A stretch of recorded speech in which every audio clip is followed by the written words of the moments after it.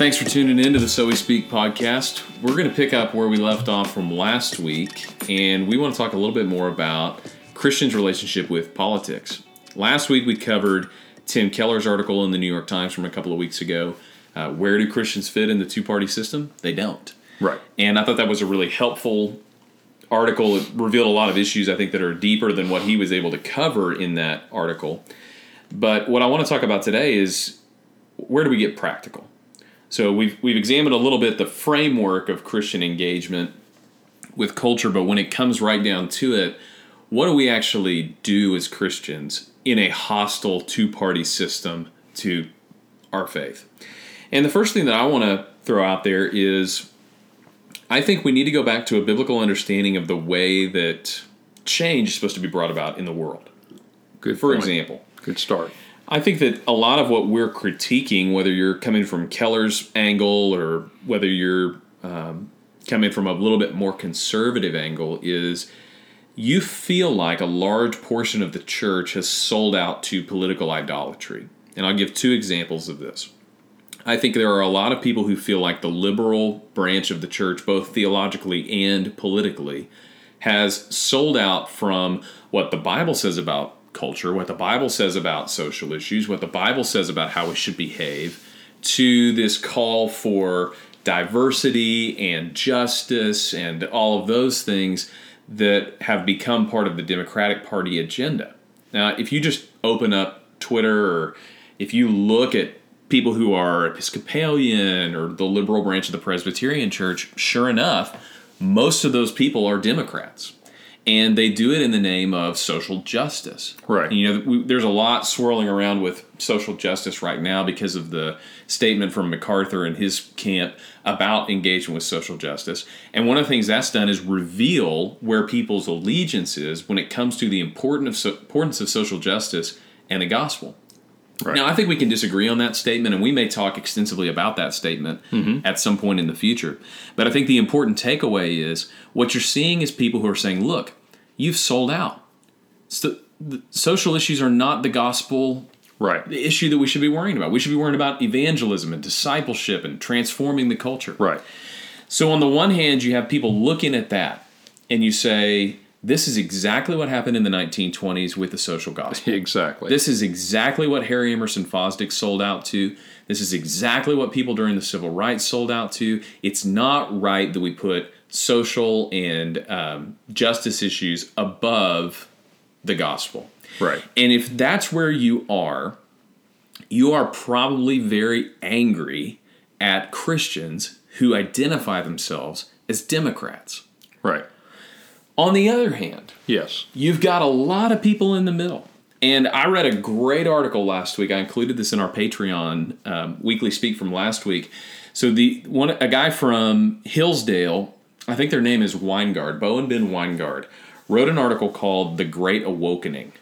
And they talk about in there that these prophets of the Great Awakening have certain signals. And so the word woke obviously is talking about people who are sensitive to cultural diversity issues, who are sensitive to historic injustice, and you see that a lot. And there's a lot of guys that I really admire in the way they've handled the racial divide in America who would consider themselves woke. So Eric Mason has a book coming out this week called Woke Church. I love Eric Mason. Right. We disagree on a few things. He's doing ministry in the urban core of Philadelphia. I think what they're doing is amazing.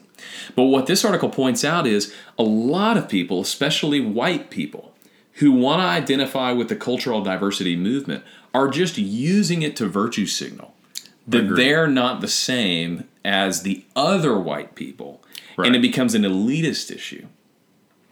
So if you have that going on, you have this divide in evangelicalism. And on the liberal side of the divide, what you see is this whole group of people who will not get with the program when it comes to racism in this country. You've got this backwards, old-timey, stick-to-your-guns, pun intended, group of people who can't understand that this isn't the 1800s anymore. That we need to fess up to the historic injustices of the church. Many of our early pastors owned slaves. And realize that we have a lot of making up to do. And of course, they're not going to see that in the elitist sense that I just talked about. They're going to see that as an issue of right and wrong. Mm-hmm. So what they're mad at is people who have sold out to political idolatry, and they're going to point to people like the religious right, and they're going to say, just because you got promised a Supreme Court pick, you threw in your lot with Trump, and in doing that, you've become complicit with things like racism and nationalism and patriotism, and so you're reacting to one of those two probably. On the one hand, you think that there's a group of people who have sold out the gospel for a bill of social issues. Yeah. And now they're complicit in things like abortion and all of that in the name of social justice. On the other hand, you look over and you say, you've sold out politically in an idolatrous way just to get a couple of Supreme Court picks. You've become complicit in racism and patriotism. You've, instead of giving to Caesar what's Caesar's, you've given everything to Caesar. And I think most people are probably in one of those positions. I completely agree. And you're right. If you just look at Twitter, and let's just talk about Christians on Twitter, you see some of those who are vehemently apologizing for Donald Trump, supporting Donald Trump, when other Christians would look and say, well, regardless of your political views, some of this is indefensible. Mm-hmm. On the flip side, you'll see Christians, liberal, and you will say, some of this is really good, but frankly, you can't make an apologetic for these other things. And so you're right, it's taking the whole package in, and now I feel compelled to defend President Trump's personal moral behavior or abortion or certain other things, certain other tactics and things that have been artificially pasted onto the liberal movement, in my view, and that's something that's causing a deep divide in the church. So how do we go about working through that? How do we gain from that? I want to throw out two things, and I know you have some thoughts on how to practically move on from this, but the first thing that I would say is, given that those are kind of the cultural waves that are taking place, the first thing that I would suggest is we all need to check our hearts when it comes to anger. Great point. Paul is clear. He says, the anger of man does not produce the righteousness of God. If that's the case, then I think we need to be very careful about being motivated politically by anger at other people. One of the things that you lose when you're angry, and I feel this in my own heart on like a weekly basis if you watch the news, is the anger at another group of people who aren't doing what I think they should be doing. And what that does is that limits your perspective. That I completely agree. And I then put them in a box and label them as evil. And instead of you hold a mistaken opinion, you are in error, you are wrong, you are evil. Right. And that anger takes me from one healthy position. They'll say, let's talk about this because I believe that you are wrong. I believe that you are mistaken. Anger takes me to the, I believe you're a bad person. Mm-hmm. That's a really good caution. So I think we need to be careful about how motivated we are by anger. Are we deciding our political position because we're against something? Or do we really believe that this is true? I think as Christians, if we will take action, if we will speak, if we will react in ways that come from positions that we have positively developed, we would be much better off than when we develop positions that are only negatively developed in opposition to somebody that we're mad at. Can I take a shot at one of the things I don't like to do is how we virtue signal as Christians by saying we're better Christians than the other Christians. Mm-hmm. I want to take a shot at the entire Christendom in America. I do not believe that any of the things we're talking about are necessarily true outside America, and I think that would be interesting to talk about. Give us some perspective. But here it is we have been pushed by the culture, and we react. And it leads us into, the culture says, you should believe this about gay marriage. You should believe this about abortion. You should believe this about racism. And the church is saying, wait a minute, that's not what the Bible says. I am against what you are doing. If we were doing a better job of proclaiming the truth, we would be saying, we support this. God says this is true and just and right. And basically, let's play a little offense and not just defense. Yeah, especially on the cultural issues that we've been kind of boxed into a corner on as Christians. I think that's really true. I mean, I remember It wasn't very long ago that we were arguing on the topic of abortion as if, and we did the same thing on homosexuality, as if it really mattered whether or not it was nature or nurture. For example, with abortion, it was, is the baby really a person? Right. Or is it not a person? And that used to be a legitimate dividing line. So we can support abortion if it's not a person, but if it turns out it is a person, then we have kind of a gentleman's agreement that everybody's going to flip their position and agree that we're not going to kill human beings in the womb. Well, you look back at that now and you kind of chuckle. You're like, well, that's cute. Or the viability line, which keeps moving. Right. As the science on this one has gone in favor of the argument that they're human beings, right? Sentient, feeling human beings in the womb that we're murdering when we do abortions. And what's been revealed by that is nobody on either side of this really cared all that much where the line was, because the line has moved and virtually nobody has changed their opinion. Exactly. Now we would come at this from Christians and say, no, we believe that was where the line was, and the line's actually moved back. We haven't changed our position at all. I mean, that may be true. But what I'm saying is it turned out that really wasn't the battleground we thought it was. You know, can I jump in here? Because Tim Keller, we jumped off his article. He said one of the best things and made this observation, which I agreed with, but I think he said it better, is let's go to the gay issue. In other words, and that's a terrible word. Nobody knows what they mean. But basically the issue of homosexuality and whether or not it is can be a godly thing or not a godly thing. He said this, it's this idea of moving the line. He said, if you used to think that homosexuality was wrong, and then you met and actually interacted and got to know people who were gay and living a gay lifestyle, and you changed your mind, then you were a bigot before. And I thought that's really astute. In other words, and it's kind of what you're saying about this, is basically I changed my mind simply because, not because I no longer think it's true, but because, I'm sympathetic to it. He said, you were a bigot before. And it's kind of what you're saying about the abortion issue is it became to be revealed that I actually wasn't depending on where the line was. I had a preconceived idea. Right. I was, quote, a bigot about my position on that. That's a really good observation, Cole. I think that's true on almost every social issue, is we have these discussions, and it ends up that no matter how the discussion gets resolved, we really are going to believe what we already believed anyway, and we'll either make an excuse or we'll just deny the evidence that we carry either way. Do you remember when we thought that whether or not you were born gay was going to be a determinative issue on what we thought about homosexuality? Exactly. Nobody believed that was actually the issue. No, but it was always a been convenient thing to argue about. Right. And I agree with you. If as Christians, I think our role is not to be reactionary. It's not to accept the terms of the culture. It's not to be boxed in and then lash out in anger. Our goal is to articulate and practice what the Bible teaches. What should happen for Christians is we should come across a new issue and realize we already have a stance on this. Right. Because we've been teaching what the Bible says. I think about this with all the frontiers that are coming our way when it comes to AI. So the Bible obviously doesn't talk about artificial intelligence. No, but that is going to be another issue. It's going to be a huge issue. And the worst thing we can do is wait until the culture has already made up its mind and already started its momentum to come out with a reactionary position as Christians on what we believe about that. Right. I'm not saying this would have changed the narrative. I'm not even saying this would have changed the course of the culture.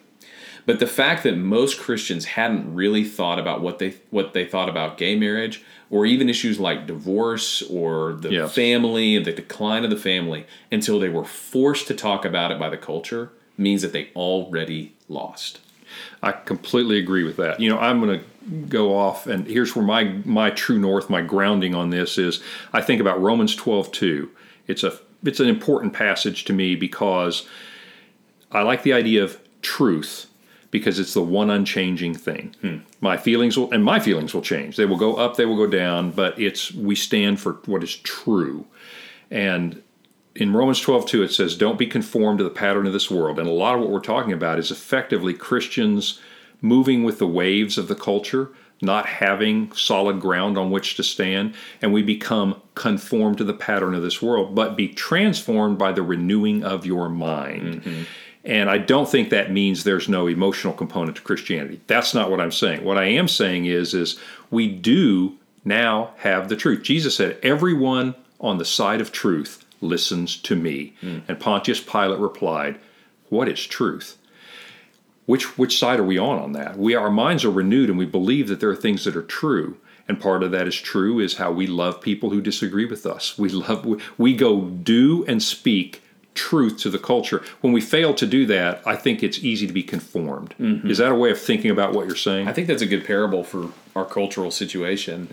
If you think about it, so Jesus says, for this reason I came into the world, to testify to the truth. Yes. And after that, Pilate says, what is truth? Mm-hmm. But you know what's kind of interesting about that is Jesus doesn't respond.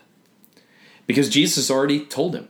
Yep. He doesn't need to get into an argument over Pilate's own terms about what truth is. And I'm not trying to make too much out of this parable, make an argument from silence. I agree. But I think there's some wisdom in the fact that Jesus says, this is the truth. I came to testify to the truth. My kingdom is not of this world. Pilate says, what is truth? Jesus doesn't feel the need to answer. Right. Sometimes as believers, I feel like what we do is we make a statement and the culture says, well, what is truth? And then we feel like we have to go play the culture's game and we have to get the respect of the secular academy and we have to go and answer all the questions that they have. And when we do that, we basically end up getting sucked into the same battle that we were trying to avoid in the first place. Right. So the second thing I want to point out would be nuance. I think the first thing is we need to have a heart check about our anger. Right. The second thing is I think we need to think a lot about nuance. What our social media situation produces is a lack of nuance. So we want things that you can say in 140 characters, 280 characters, or in a blog entry. Right. We don't want to read a book about it, much less a series of books about it, much less a long argument with multiple books and series about something. Right. What we want is we want to sit down in church and for about 25 minutes we want to hear a sermon that makes us feel good about ourselves and gives us every single thing we need to know about a certain topic. Right. Or we want to follow certain people on Twitter and just kind of believe whatever they say as our belief system. Mm-hmm.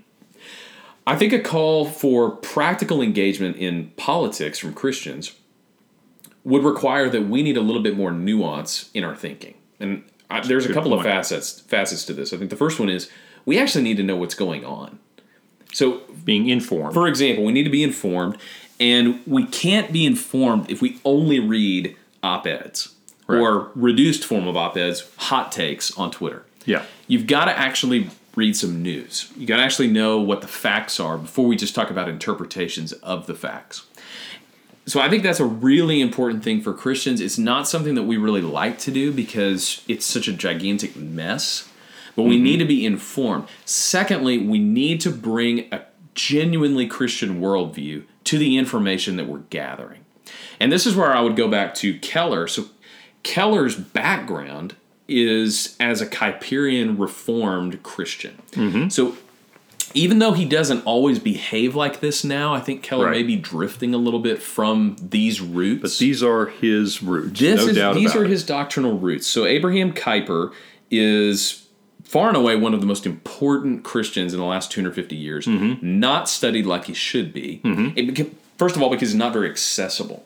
Right. But one of the things I really like about Kuyper is he was one of those guys that put into practice what he really believed about the faith. So he was a politician. He was a Dutch politician who ended up being the prime minister. He started a university. He was the president of a university. He talked about policy. He was a pastor of a church. He started a denomination. He wrote books, articles, devotional works, legislation. I mean, he had this vision for all of Christ, for all of life. He's the one that famously said, there's no square inch in the universe over which Jesus doesn't proclaim mine. That's the vision of Kuyper. So the thing that Kuyper is often pegged with that is not true is that he advocated for some form of theocracy. So because the entire universe Yes, right. belongs to Christ, because Christ is the King of Kings and Lord of Lords, we should basically reestablish an Old Testament theocracy, and that will be the answer to our political problems. But what's interesting about Kuyper is that's not the move he makes. What he believes is culture will only be transformed, politics will only be transformed by individual Christian consciences at work in our social system. It's a transformative approach. So what Kuyper was arguing for was not Christian government. It was Christians in government. So he believes that you can leave all of your political questions up to collective Christian conscience if those people truly have a Christian worldview. So in the extreme, what he would say is, what's your stance on abortion? Well, his stance would be, what does a specific group of Christians in your specific culture at your specific time come together and agree, banking on the fact that the Holy Spirit is going to guide that group of people to produce legislation on the topic of abortion? That seems a little bit radical right now. It does, But it's something where if you really think through the tenets of it, do we trust that the Holy Spirit guides Christian consciences or not? If the mind has been renewed, and I do, in fact, if indeed we are Christ followers, our minds have been renewed, I believe the Holy Spirit can work through that. If I'm still operating out of my biases, the old man is still quite alive within me, you can put any label on that you want, and you're probably going to get what we have today. Right. A lot of arguments. That's why it's so dangerous to have a nominally Christian group of people advocating for the quote-unquote Christian position on any issue. Right. Is if they're not being transformed, if they're not biblically grounded, if they don't have a sense of nuance in the Christian position, how do you expect them to articulate anything remotely Christian when it comes to an issue, which we talked about last time, Keller would proclaim a matter of practical wisdom? Right. So nuance to me is a real key to the way that Christians are going to engage in culture. If you haven't thought about issues, if you haven't spent time studying the Bible, if you haven't looked through the information before you made up your mind, there's no way for us as Christians to actually bank on the fact that the Spirit will guide our collective Christian consciences towards something that's God-honoring on really difficult issues. I agree. Another way of saying that idea about nuance, I like this saying, is one of the signs of maturity is that you realize that complex problems don't have simple solutions. And I think that's true in our faith. I just think it's true in human beings. I mean, everybody's dealt with a teenager who says, well, all you need to do to fix the world is this.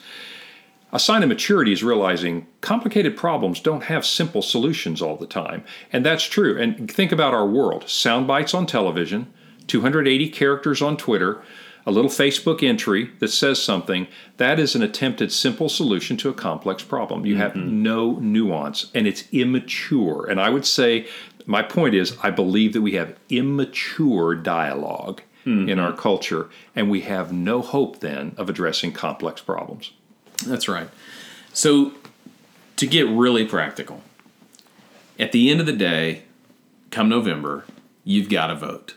Right. You don't have to, but you got to vote. If you're going to go vote, there's probably going to be a Democrat and there's going to be a Republican. If we believe Keller and we don't identify the church with a straight ballot vote on either side of that, right, what are we supposed to do when we vote? Great question. The rubber meets the road. I think we have an obligation to vote because we can. If I lived in North Korea, I would have a different opinion about how Christians should respond. If I were in a first century Christian under the domination of Rome, I would say you really don't want to go picket the palace of the emperor. It's just a quick way to die. It's not effective. In America, we happen to have the ability to influence our political process. I believe that we should use the avenues available to us to do that. But here's the dilemma. I've got two choices and I don't like either one. I mean, how many people would say that? In other words, I don't fully identify with Trump in this case. I don't fully identify with the other. So how do I decide how to vote? And let me just give you an opinion, or at least some thoughts of how I approach this. So here's the issue. For Trump, for example, I believe personally one of the reasons that he was voted in, and he won that election against all predictions, is because he had already pledged to put a conservative, strict originalist judge on the Supreme Court. And what many people in America were feeling, and I believe rightly so, is a tyranny of the judiciary. They had just had the coercive power of the government, because of a 5-4 vote, tell them that everywhere, for example, gay marriage is legal, like it or not. And same on other social issues, and they felt like, wow, that's making a huge difference in my life. You have schools and businesses being told that you're going to have to do all these changes to accommodate LGBTQ, etc. Setting aside the rightness or wrongness of that, people felt like they were being coerced and oppressed. So they said, Donald Trump says he's going to appoint a judge that will not interfere in my lives that way. His opponent is not. I said, I really, really like that. But at the same time, it's really hard to see how, as a Christian, you could support Donald Trump's personal, moral life and say, gee, that's Christian. Now, Donald Trump can be whoever Donald Trump wants to be in our country, but I'm certainly not going to put that label on it. So on the flip side, you say, I have a more moral candidate, somebody who does not do or does do things that I think are more in line with Christian morality, but they're going to do things that I believe are going to affect me and inhibit me and go against some of the things I deeply believe. So I think that's why he chose. So here, this leads me to my point is, you're not voting for a party. I don't think Christians are even voting for a candidate anymore, because I can't in good conscience endorse everything about either of these candidates. I think what you have to do is decide what issue most impacts my ability to carry out God's work in this world. And I'm going to vote one way or the other. Then I'm going to vote for that. And I'm not going to pretend that I support everything else. What are your thoughts on that approach? Given the assumption that you should vote, yes, I don't see any way around the situation where you are voting at any point for the lesser of two evils. Mm-hmm. Now, in local elections, there are still really good people probably running for government positions. And in that case, I don't mean to say that every person running for a political office is evil. But it just appears that probably in our national races and a lot of our presidential elections over the next few years, we're not going to agree as Christians with the candidate who's been chosen. We're not going to identify with them morally. Maybe we don't identify with them politically. And so given the assumption that you need to vote, there's always going to be a question of how much can I overlook in order to vote for this person. And I like what you said. Think of it less, I'm voting for this person, as I'm voting for a specific agenda, a specific set of issues, a specific, in the Supreme Court, one issue that I think will guarantee Christians the right to do what God has called them to do in our culture. I guess maybe I would take a little bit harder line on that, in the sense that I don't think we have to vote when the candidates pass a certain threshold. So, for example, Hillary Clinton, Donald Trump. There's part of me that doesn't believe I can in good conscience vote for either one of those people. I understand. Not just because I disagree with them, but because I think they cross a threshold in my mind of, even if my vote is not a complete endorsement of them as a person, right? Can I in good conscience even cast a vote for somebody like either one of those people? Right. And I'm tempted to say no on that one. And whether or not you're a never Trump person, or a lot of evangelicals were split on this, I do think there's a point, even with the freedom to vote, where maybe we pass over a line where you say, I just can't vote for either of these people, and I'm just going to trust God to do what he wants to do, and whoever we end up with as president, and we're going to have some good and we're going to have some bad. Now, I wouldn't make that dogmatic, because I think that line is really hard to ascertain. It is. I think it's difficult. That's why I wouldn't criticize people who did vote for Trump. I wouldn't criticize people who did vote for Hillary if they were voting along the lines that you said. Hey, you know what? I don't agree with Hillary on abortion, Planned Parenthood, but I think that her economic policy, or whatever you believe about her, poor is more going to than help the poor. The other. Is going to do that. Understand. I agree with where you're coming from on that. If you voted for Donald Trump because you believe the Supreme Court, I think that's justified. But I don't agree with you about much of anything else when it pertains to Trump's character, when it pertains to a lot of the other things that he's done. So I think that's a viable Christian position on either side of that. But I do wonder, is there a time where you think that even in a free country, we just can't in good conscience vote for somebody? Well, that's a great question. And I think it's the only reason that it's a valid question is because we are so politicized. Plato once said, the penalty for not being involved in politics is to be governed by your inferiors. So I am a fan of Christians being in politics, even though I know that there are real challenges of how can you actually do that. And the answer might be very few Christians can navigate that.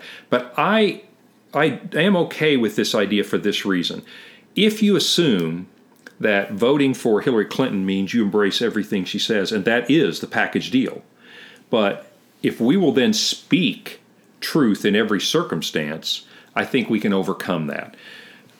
For example, if you voted for Donald Trump because you felt like religious freedom helps us further the kingdom of God in this country, then if we also then speak out and say, we are vocal in that Donald Trump, we cannot support this, we cannot support that, we cannot validate this, we can get out of that either or box. But I agree, it's real, and we're going to get tarred a little bit by this. I think the key is not to worry so much about what the world thinks, but to be about God's agenda in the world and what moves that forward best. With this one proviso, God is sovereign. It does, in the end, if Donald Trump had lost and you get a Supreme Court justice that even further infringes it, that will not be the fate of the church. Or if Donald Trump won and he is giving a bad name to the church in some sense because the church supporting him, God is still sovereign. That will not destroy the church. So I don't mean to take a position of it doesn't matter and these things aren't important. I simply want to say, let's keep our perspective on this. If the church is supposed to be persecuted, it will be persecuted and it will thrive. And if the church, is supposed to thrive in America because we have a favorable political climate, then we will do that. Yeah, to go back to the beginning of this conversation, I think when it comes to political idolatry, as long as we avoid believing that the government is the solution exactly to the problems that God has said the church is the answer for in the culture, I feel pretty comfortable with what we do politically. Now, that's not to say that I think that everybody is just justified to vote however they want, whenever they want. I don't want to paint a picture that it doesn't really matter who you vote for. It does matter who you vote for, and it does matter that you endorse a person with your vote for what they believe. But given a situation where you really can't in good conscience endorse both people, right, I think it's important for us to realize that it's not idolatry to pick an issue and vote for it, despite the other things that are surrounding the candidate. I'll give you an example for me, what would have made this a harder choice for me. And again, how I vote doesn't inform what other Christians do. I'm speaking about my personal opinion, but here's the thought process I use. If Hillary Clinton, for example, and we probably shouldn't even use names here because it's not a personal issue to me. I do think that she had more of a focus on, for example, helping the poor. Let's say that she put more emphasis in her platform on that issue. Well, there are many, many things that she believed that I could not in good conscience support because I don't believe they're biblically true. I don't believe that that is what God wants. But I am very interested in changing the poverty system, the systemic issues in our country. Had I thought that she had a program that would work and that would allow Christians to engage, that would have been a harder choice for me. I happen to, looking at it, my opinion, others may disagree, that the methodology that we're going to go about to do that really excluded people of faith in any meaningful way, and it put everything on the government, and it was going to do it in ways that were unsustainable and not healthy for our government. So that became a practical decision, and I think our practical wisdom needs to come into this. So picking the issue that's most important, and the other thing I'd say is it can't be an issue that's mostly for my comfort, and I know that it's human in us to fall into this person will make my life more comfortable. This person will do things for me. My criteria is, as best I can judge, which issue will most allow us to be about God's business in this world, even if it's inconvenient to tarry.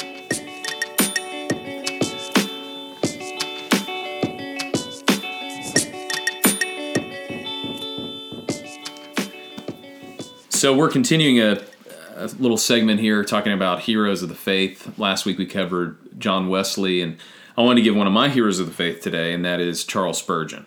And we're hitting some Good choice. some giants here, Good some choice. Mount Rushmore Christians, but there's so many things I love about Spurgeon.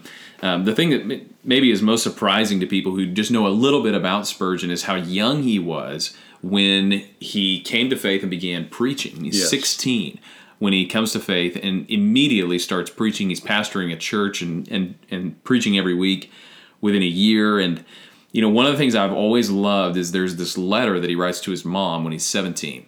And at this point, he's working at a little parish church, and the person there is just basically assigning him little tasks to do. And so one of his jobs was to oversee 30 some odd families and go to their house every week and bring tracts to talk about their faith. And so he's, as a 17-year-old, he writes this letter to his mom, and he says, my greatest desire is that I would be able to do something for God.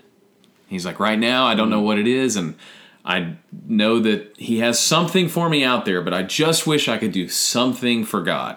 And I always just think it's amazing when you know who he became after that and what we know about Spurgeon now. Thinking about him as a 17-year-old on the front of all the ministry that awaited him, he just had that desire to say, I just wish I could do something for God.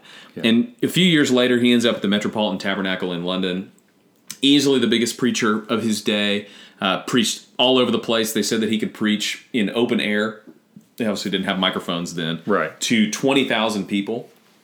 And he did at a couple different times. And if you know anything about Spurgeon, you know that he's a great preacher. He's called the Prince of Preachers. But one of the things that you may not know is just how involved he was in the life of his congregation. It's easy to look at his 20 volumes of sermons and say, man, did this guy do anything but preach?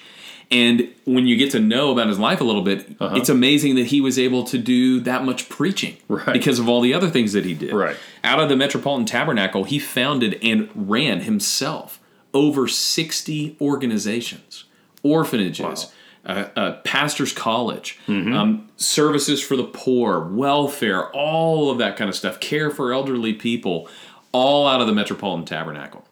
He trained over 800 pastors and preachers that he would lecture to. His book, Lectures to My Students, is an amazing that is a look very good book at what he would do on Fridays with the men who were in his college.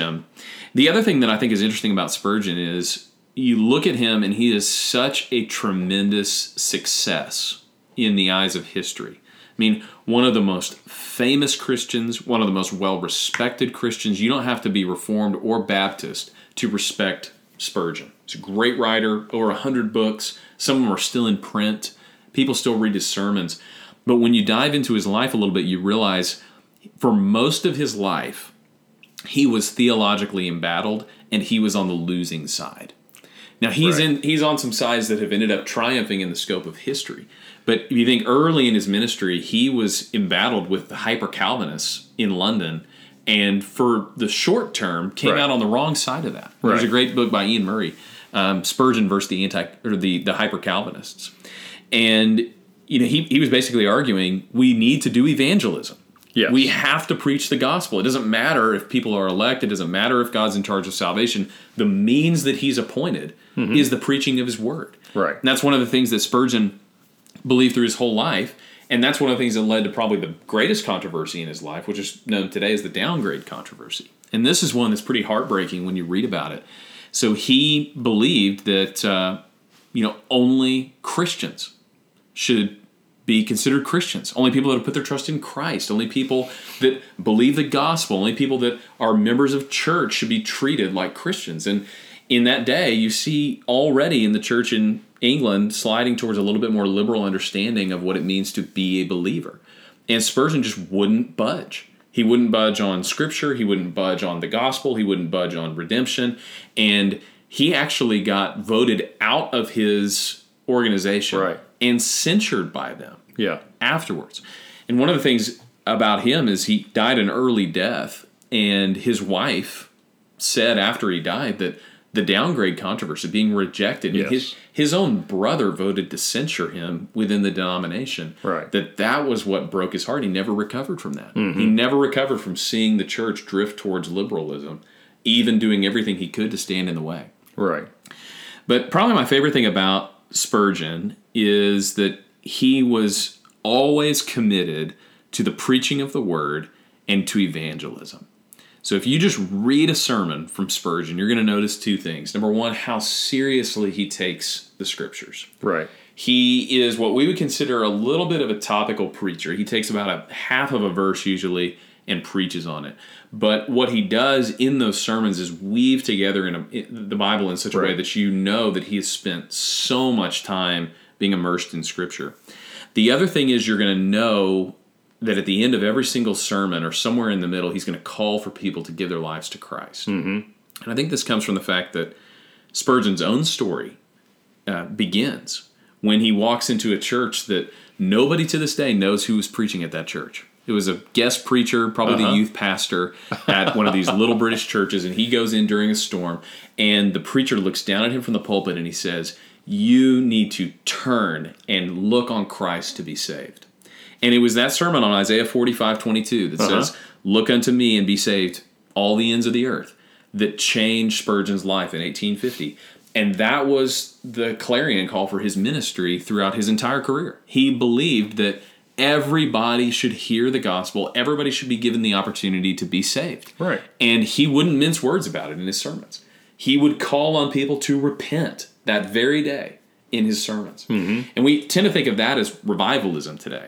Right. Or in the tradition of, the Crusades or something like that. But for Spurgeon, that was what he did every Sunday, multiple times every Sunday. Right. Was preach the gospel, preach about everything in the Bible, the full counsel of God, but always bring it back to the fact that people need to turn to Christ and be saved. Last week I talked about John Wesley, again, not for theological reasons, but I felt he lived out his faith. But he was obviously a great preacher in the 1700s and did the same thing.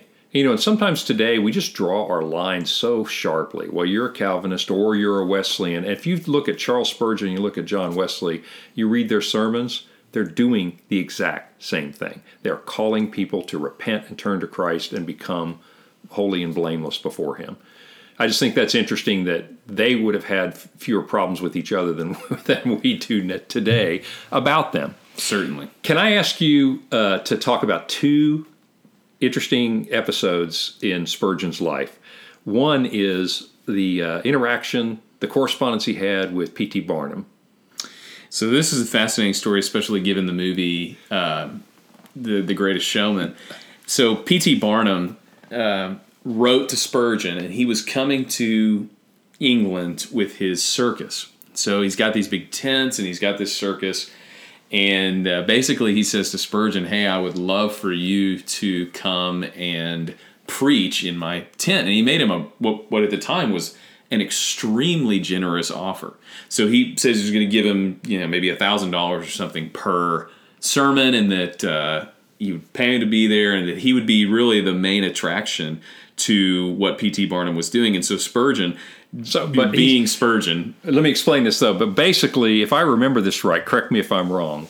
So what Barnum was saying is, look, you want to preach the gospel, which I don't care that much about that, but I want to get a bunch of people in my tent and make money. Right. We could team up here. Yeah. He wanted him to team up, and so Spurgeon writes this letter back to him, and he says, "Dear Mr. Barnum, you can find my reply in Acts 13:10. Thank you very much, Charles Spurgeon."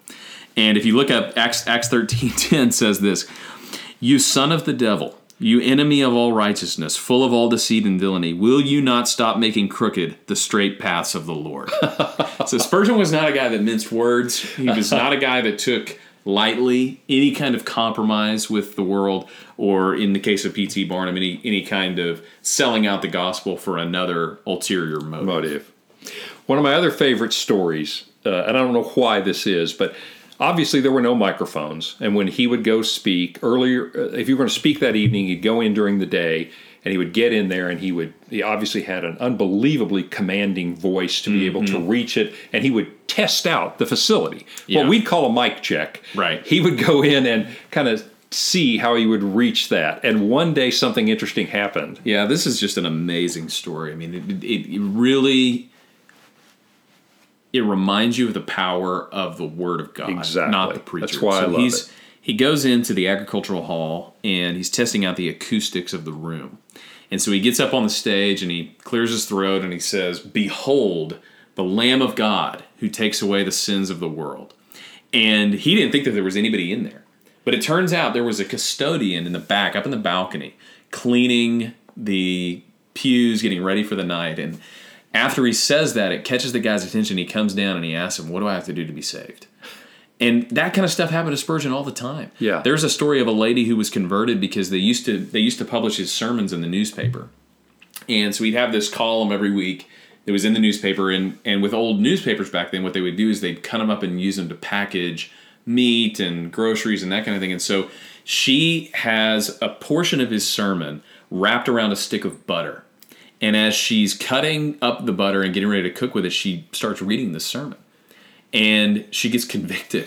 And she writes to the Tabernacle and says that she wants to know how to be saved because she read part of his sermon on the scrap paper that was used to wrap up the butter. And wow. That stuff just reminds you that Spurgeon was faithful to the Word of God, but he never got confused about where the power comes from in preaching, and that's from the Word. So Amen. I'd suggest if anybody wants to read more about Spurgeon or get to know his life a little bit better, there's a great biography. It's by a guy named Dallimore, so it's Dallimore, just called Charles Spurgeon. Another great biography, we mentioned this last week, is Spurgeon on the Christian Life. Great series in general. That one's by Michael Reeves, and that one is one of the best books I've read on Spurgeon. It's an awesome book.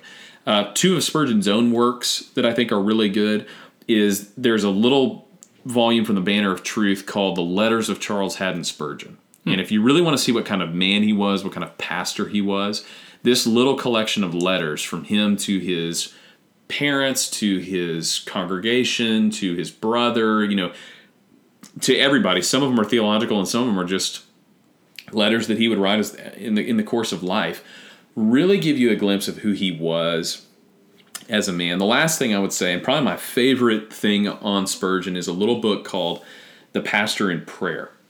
And I've seen this put out by several different people. Banner of Truth has a little one that's good, and there are a couple other publishers that have one. But The Pastor in Prayer, or The Prayers of Charles Haddon Spurgeon, are just amazing. What he would do at the beginning of his sermons, he would pray, and oftentimes he would pray for 10 minutes out loud. I mean, these prayers are like 20 pages long each.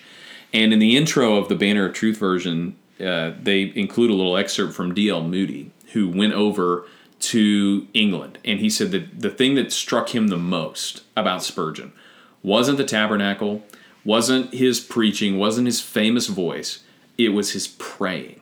His praying before his sermons. And so The Pastor in Prayer is probably my favorite thing by Spurgeon. You just read his prayers and see the way that he talked to God, and you'll understand pretty much everything you need to know about Spurgeon.